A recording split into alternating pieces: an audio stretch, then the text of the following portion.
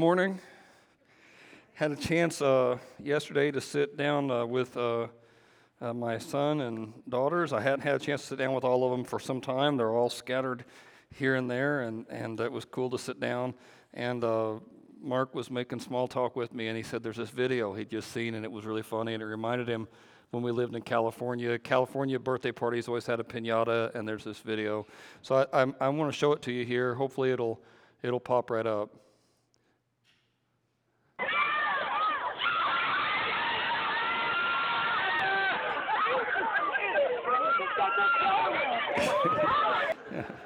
Yeah. It's the guy at the end that makes the whole thing funny for me. The kids all run in and they dive for the candy, or there's going to be like 6 dental surgeries scheduled the next day, and you just came this close to dodging something awful. Well, I've been doing this series of sermons about how we're blind, how we don't see our own sin. There's something about us that we don't. I'm indebted to Paul David Tripp for that idea.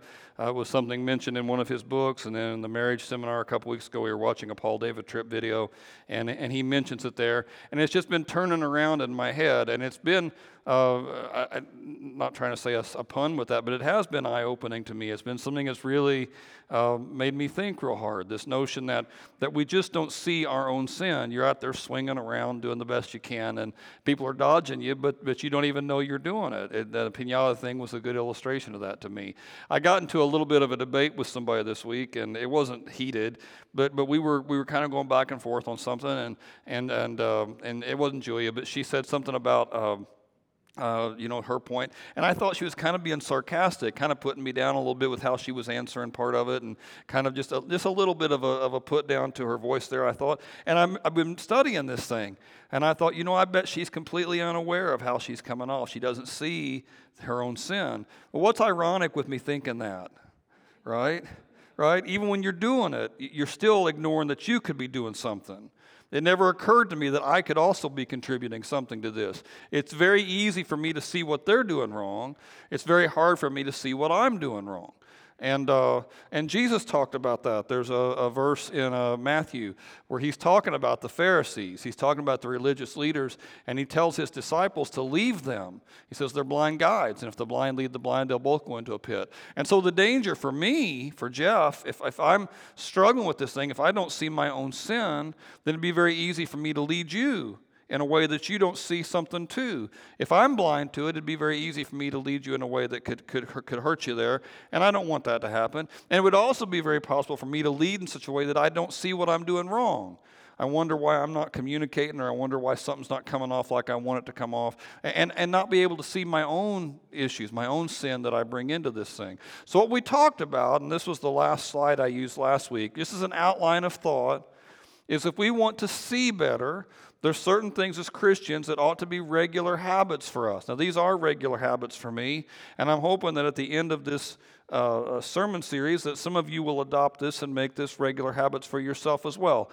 I want to tell you this is what Christians do. If you're not doing these things, then at some level you are an immature Christian. I mean, none of us like to think of ourselves that way. But like I said, we're blind to our own stuff. All of us, we don't see it. And this is what mature Christians do. This has historically been what mature Christians do. So what we're going to talk about over the next 3 weeks is how we should learn to feed ourselves. That's this week.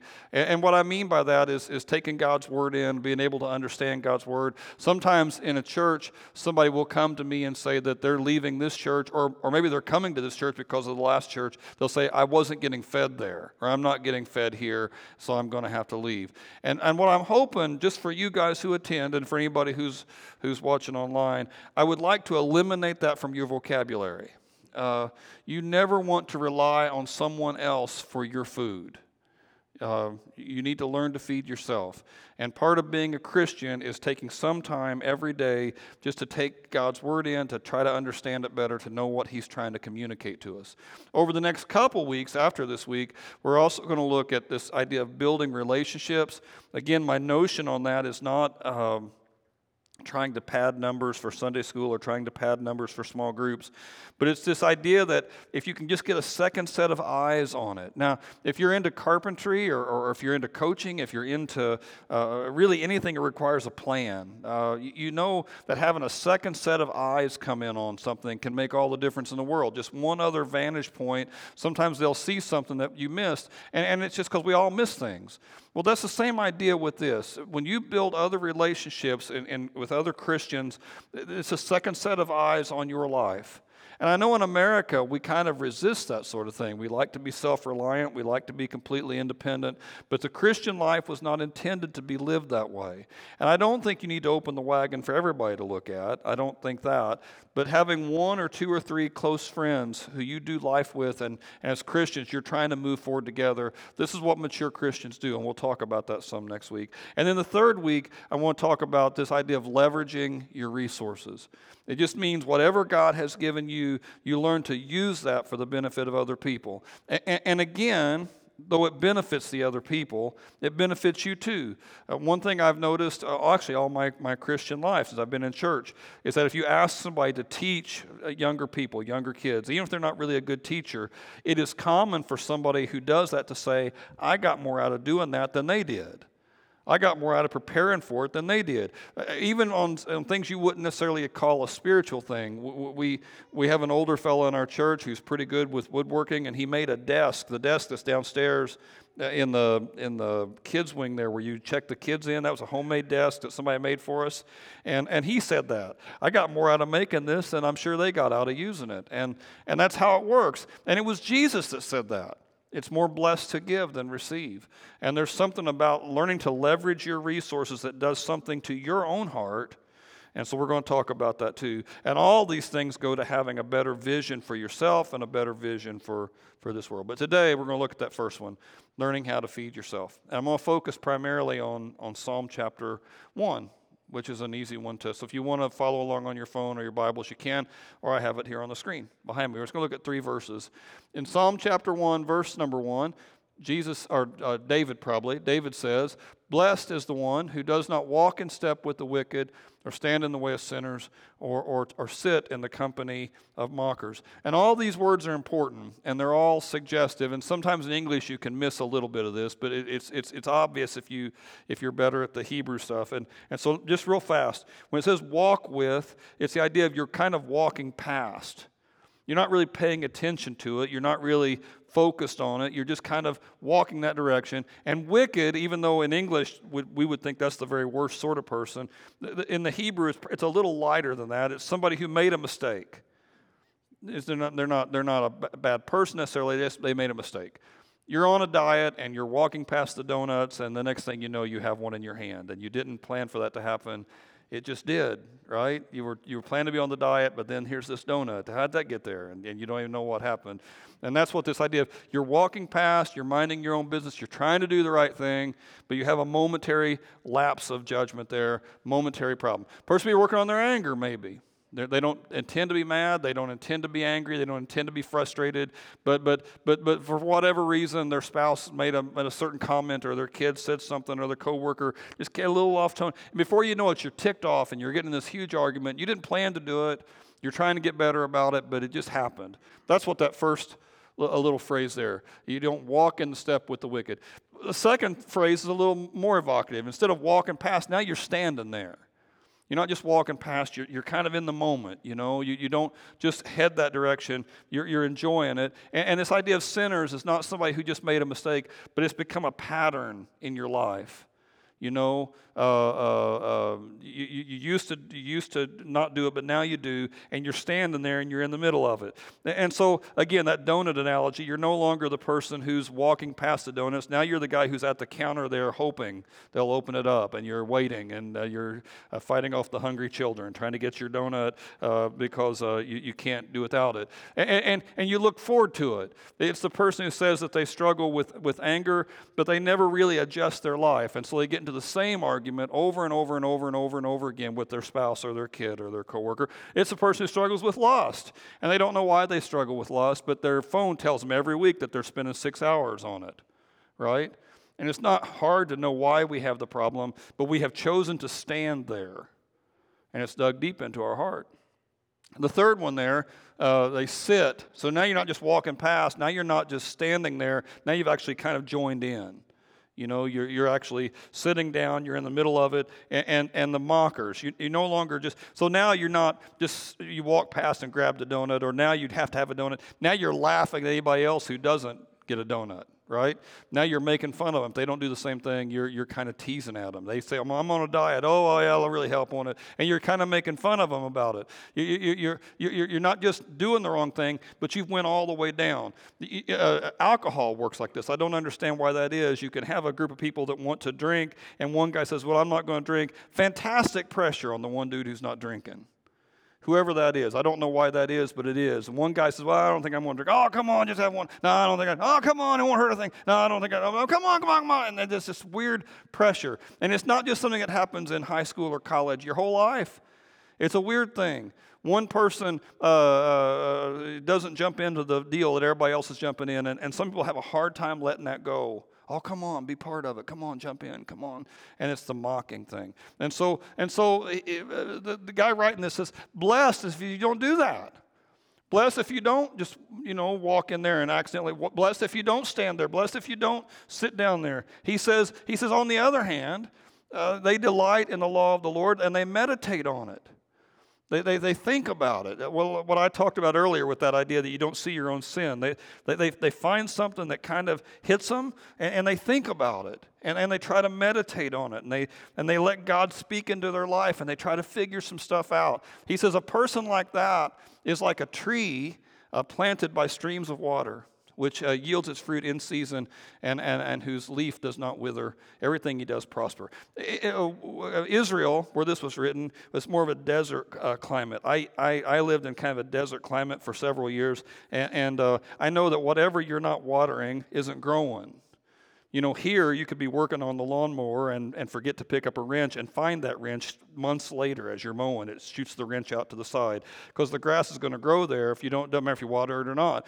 But out there, if you don't water it, it's not growing. And so you've planted a tree, right? You've planted it where it can get the water. You put it in a place where it's going to get fed all the time. And as it gets fed and it's drinking that water in, it's going to come through. It's going to grow. It's going to get strong. Now, I was having a hard time thinking about some of this stuff this week, and I was talking to our youth minister, to Gabe Garcia, about this stuff. And he tossed out something, and I hadn't thought of it, and it's really, really, I thought it was really, really smart. And so I just share it with you, what we were talking about. He says what's interesting is that idea in season.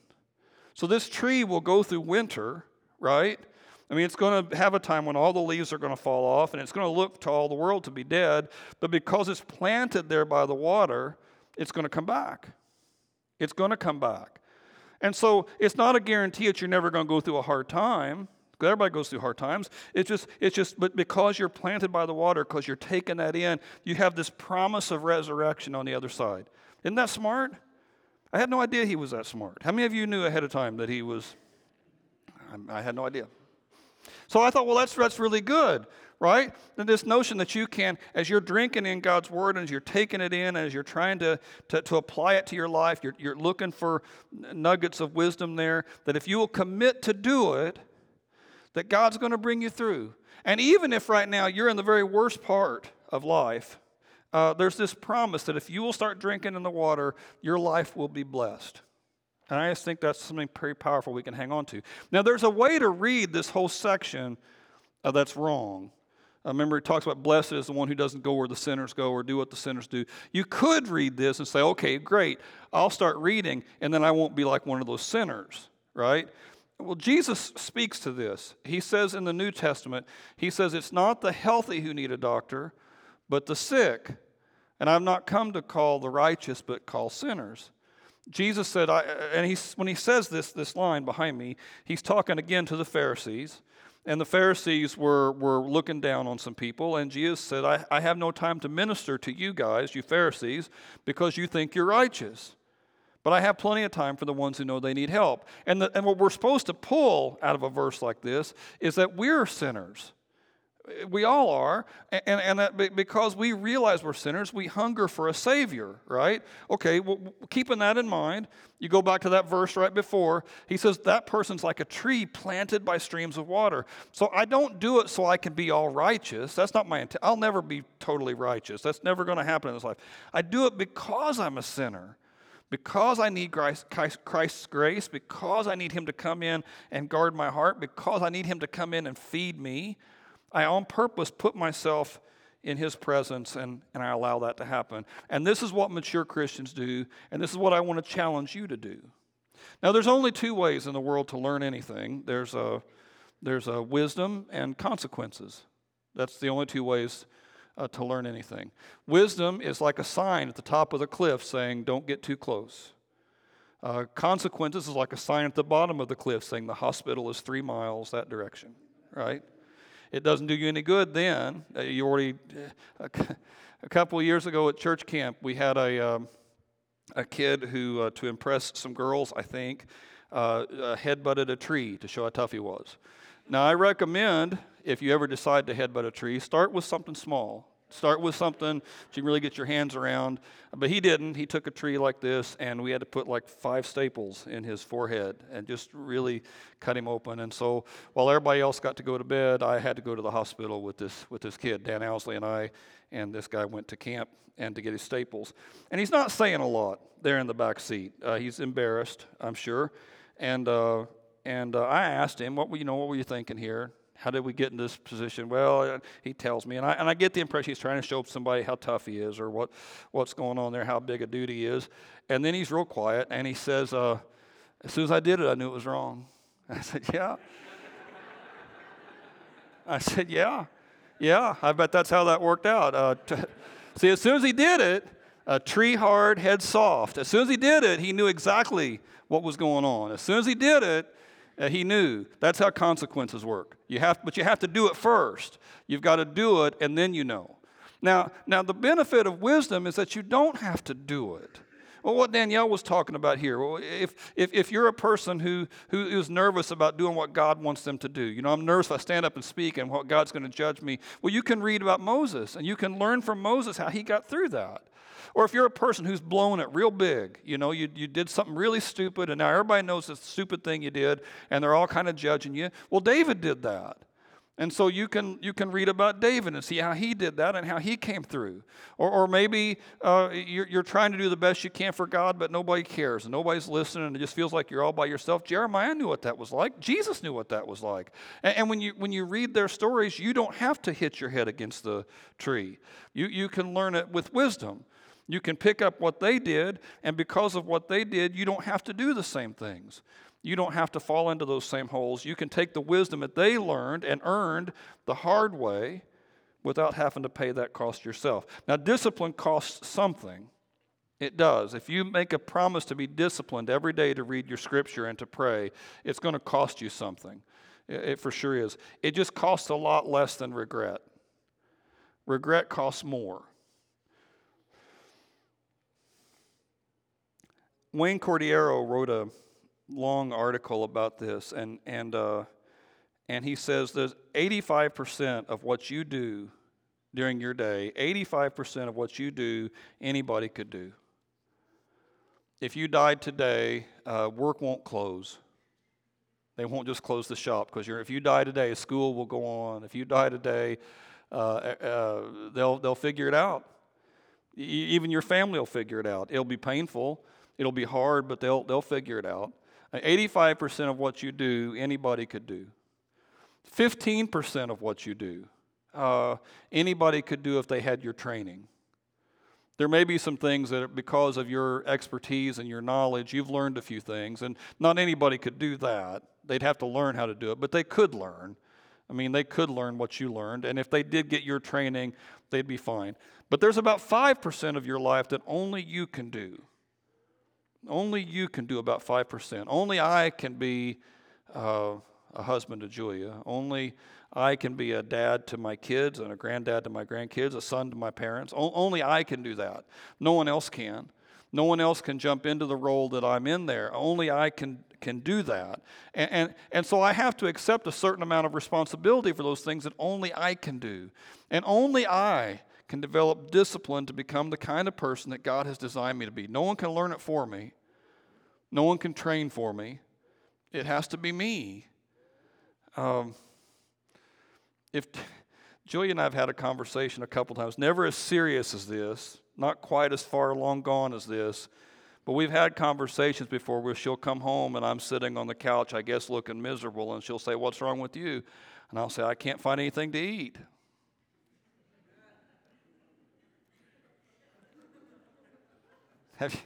Some of you have had this conversation too, haven't you? You've had this very conversation. So Julia will go in and she'll open the refrigerator and it's got all this food in it. She'll look in the cabinet and there's all this food. "What are you talking about? There's all these different things to eat." And I'll mumble or stumble around, but what I'm really hoping for is that she'll cook me something, right? That I can sit in the living room and eat it, and she'll bring it to me. That's what I'm really hoping will happen, and sometimes it does, but it doesn't always. And her frustration, especially if she came home one day and I was just starving, on the floor groaning, bags under my eyes, "I can't find anything to eat." She's not going to have any sympathy for that. She won't. Go get it. And it's not work to tell somebody that. When the food's there, go eat it. I mean, go figure it out. I mean, that's not work. That's just being smart. If you're a drowning person and the lifeguard says, "Hold on to me," that's not work for you to hold on to them. I mean, that's just smart. And this notion of you feeding yourself, you taking God's word in, this verse behind me that I've left up on purpose, that you could be that tree planted by the water, right? That you could be that, and you're bearing fruit in season, that God is going to come through, and you see it in your life. You can do that. And not just can do that, should do that. That's the life you're supposed to have. So what I want to challenge you to do here, and this is the rest of my thought today, is to make a commitment for the next 3 weeks. Easter is in 3 weeks. I want you to make a commitment as an Easter gift that you're going to give to God. But hopefully, as I've been explaining, I think it'll be a gift to yourself as well if you stick with it, is to every day read and pray. And I'm going to be clear about what I mean by that, but every day, read and pray. And if you commit to do it today, then I want you to go home today and get started. Don't wait till tomorrow to get started. Start today, even if it's just a little bit. Now, we're talking about 3 weeks. Normally, if somebody says, "What should I read?" I tell them to start with the book of Mark. It's a story about Jesus, and it's really short. But Mark only has 13 chapters, and Luke has 24 chapters. So I'm going to tell you, start with Luke. Luke is our goal, the Gospel of Luke. If you're already reading something, Scripture, stick with what you're doing. If you're already doing something, great, hang in there, do that.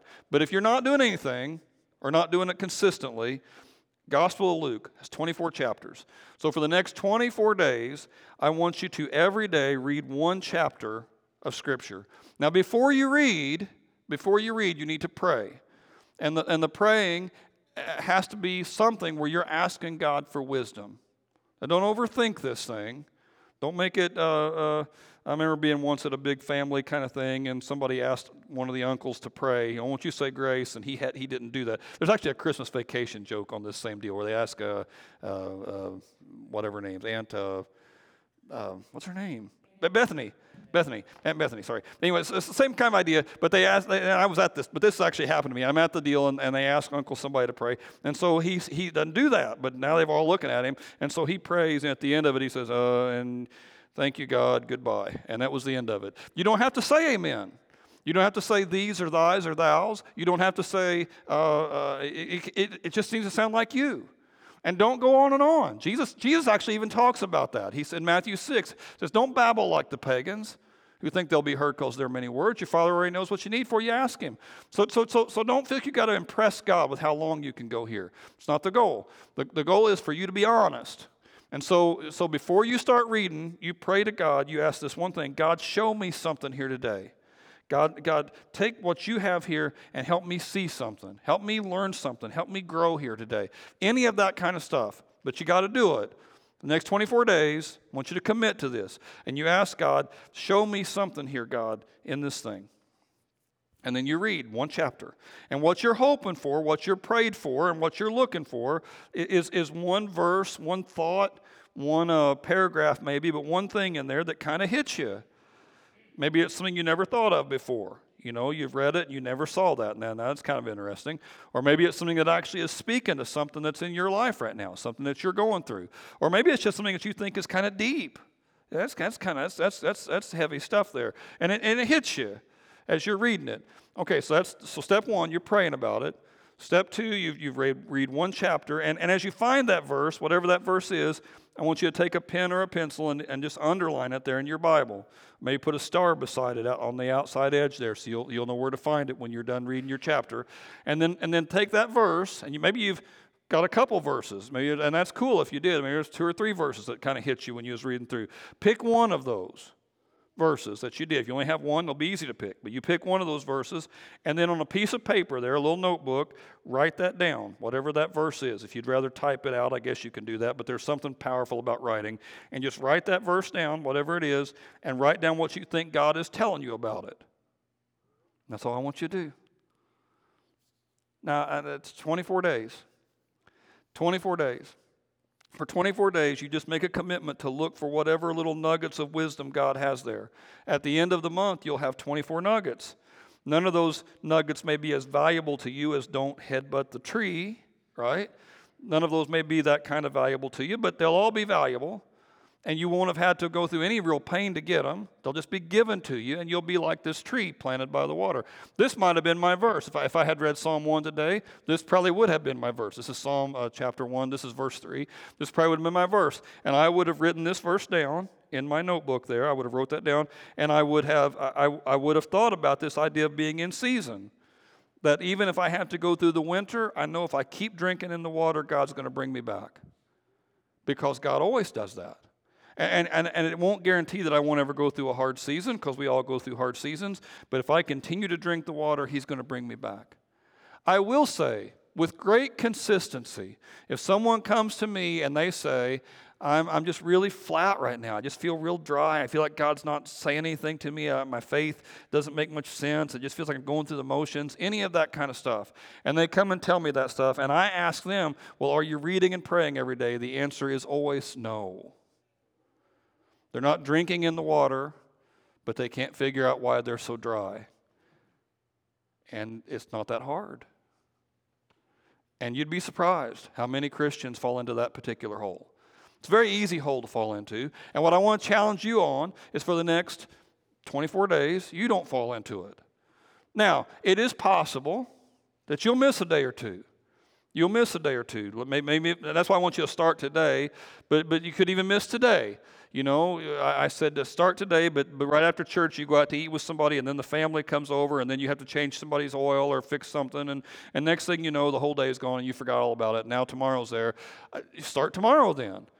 Or if you get started 2 or 3 days, and then you miss a day or two because something happens, well, then just keep going. Don't beat yourself up because you missed a day or two. You know, sometimes I have that ADHD. I get so fired up and you know, I'm working hard on stuff, and I forget to eat breakfast and lunch. But you know what I don't do at supper? Well, it's too late now. It's too late now. Already missed breakfast and lunch. I just got to not eat at all, I guess. I mean, I would never do that. Wouldn't even think about doing that. I would immediately want to go ahead and eat. As soon as I remembered, I would eat then. That's what you have to do. So if you miss a day or two, that happens. We're human. We're just dust and ashes. You're made of meat. Don't beat yourself up about that sort of thing. Whenever that happens, you start the next day. And the same steps, you pray about it. Ask God to tell you something. Read one chapter. Mark out 1 or 2 verses that really kind of hit you. Pick one of those verses. Write it down.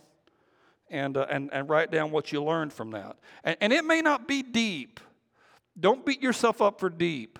Sometimes a person can go to the gym and see somebody across the gym who's completely ripped and, you know, 100% in shape, and say, well, I feel stupid even being in the same building with this guy, and they don't go back.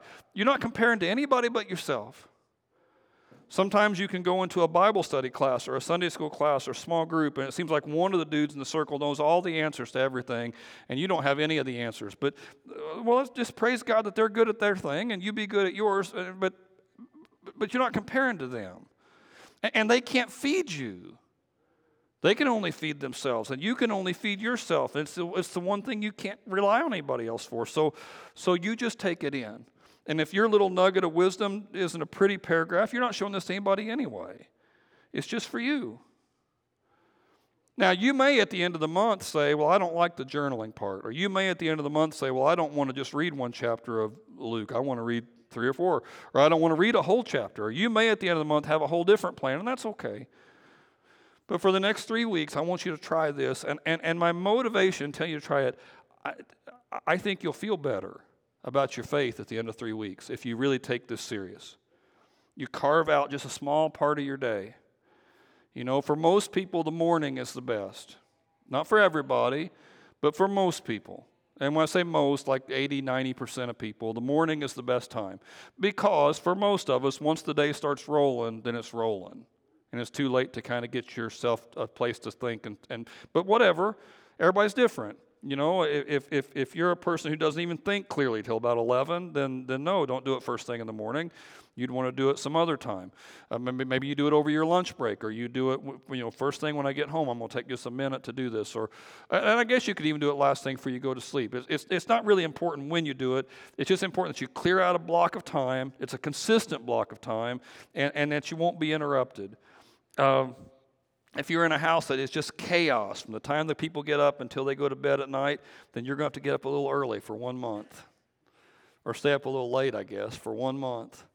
But try this thing. And this verse says you'll be blessed. And I really do believe that. And that's a little nugget of wisdom that I just gave you today. And you didn't have to learn it the hard way. You just were given that little nugget of wisdom. And you can do with it whatever you want. But I think it works. And I've seen it work. And I've seen it work over and over and over and over again. If you want to become the kind of person God wants you to be, you have to put your roots deep into Him. And that can only be done a little bit at a time every day. One last thing, like any other sort of learning that you'll do in your life, the Nike swoosh, picture that in your head, the little swoosh there, the little check mark, picture that in your head. Any learning that you do, that swoosh is the trick. If you decide to start exercising and really get in shape, it's going to hurt first, and then it'll get better. If you decide to learn a new language, I'm going to take up the sousaphone. It'll hurt first. You'll feel stupid first, and then it'll get better. If you decide to go talk to somebody who you've never talked to, but you need to talk to, it'll be embarrassing first, and then always worse first. And weak-minded people, during that worst first part, they quit. But you're not weak-minded. So know it'll hurt first, and you hang in there. The first 3 days are the hardest. 1 chapter, pray every day, read through God's Word, ask Him to teach you something. If you're not doing anything, you may feel a little stupid as you're starting. That's just the devil. You ignore that. Worse first, then it'll get better. 21 days. I'm hoping you'll do it. It's not a work thing. It's just a thing we're all going to try to do to draw closer to God. And I'm challenging you to be part of that too. If the band will come back up, I wanted to... How many of you have been watching the March Madness? Yeah? How many St. Peter's fans do we have in the... all right. If you're a basketball fan, and really any sport, it's not just basketball, but basketball is an easy illustration for this. If you watch a team play, every once in a while, your favorite team will have somebody on the team who is fantastically talented. Man, they're gifted. But it just never seems to work out. And you'll start hearing this whisper about that player. They're uncoachable. They're uncoachable. Sometimes a professional player will go through 3 or 4 coaches. Every couple of years, they'll fire the coach because that star player can't get along with them, and they'll just keep rotating through the coaches, but the player never seems to get any better. He's uncoachable, or she's uncoachable. If they're talented, and now if they're not very talented, if they're moderately talented, they'll be on the bench. Coach won't put up with it. But some players are so fantastically gifted, the coach will have to put them out there. They're just so fantastically talented, they have to be out there. But they're uncoachable. They won't learn. And it's so frustrating to watch one of those guys who has all the gifts, all the talent. I mean, just a few little tweaks to their game, they'd be an all-star, but they won't do it for whatever reason. And now, on the team, you have one guy who's like that. He's uncoachable. Who's the only guy on the team who doesn't know who the uncoachable player is? It's that uncoachable player. They have no idea who that person is. If you were to ask them who it was, they might say, I bet you don't say it was me. But they don't believe it They don't think that's true. What they think is the coach is an idiot, and all these morons I have to play with are holding me back. If they could just give me more room to shine, we would solve this problem. They have no idea that they're the problem. But that's how sin works. You're always blind to your own stuff. And so don't be that guy.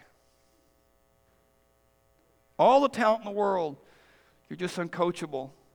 You don't need any help. You got everything figured out. Don't be that guy.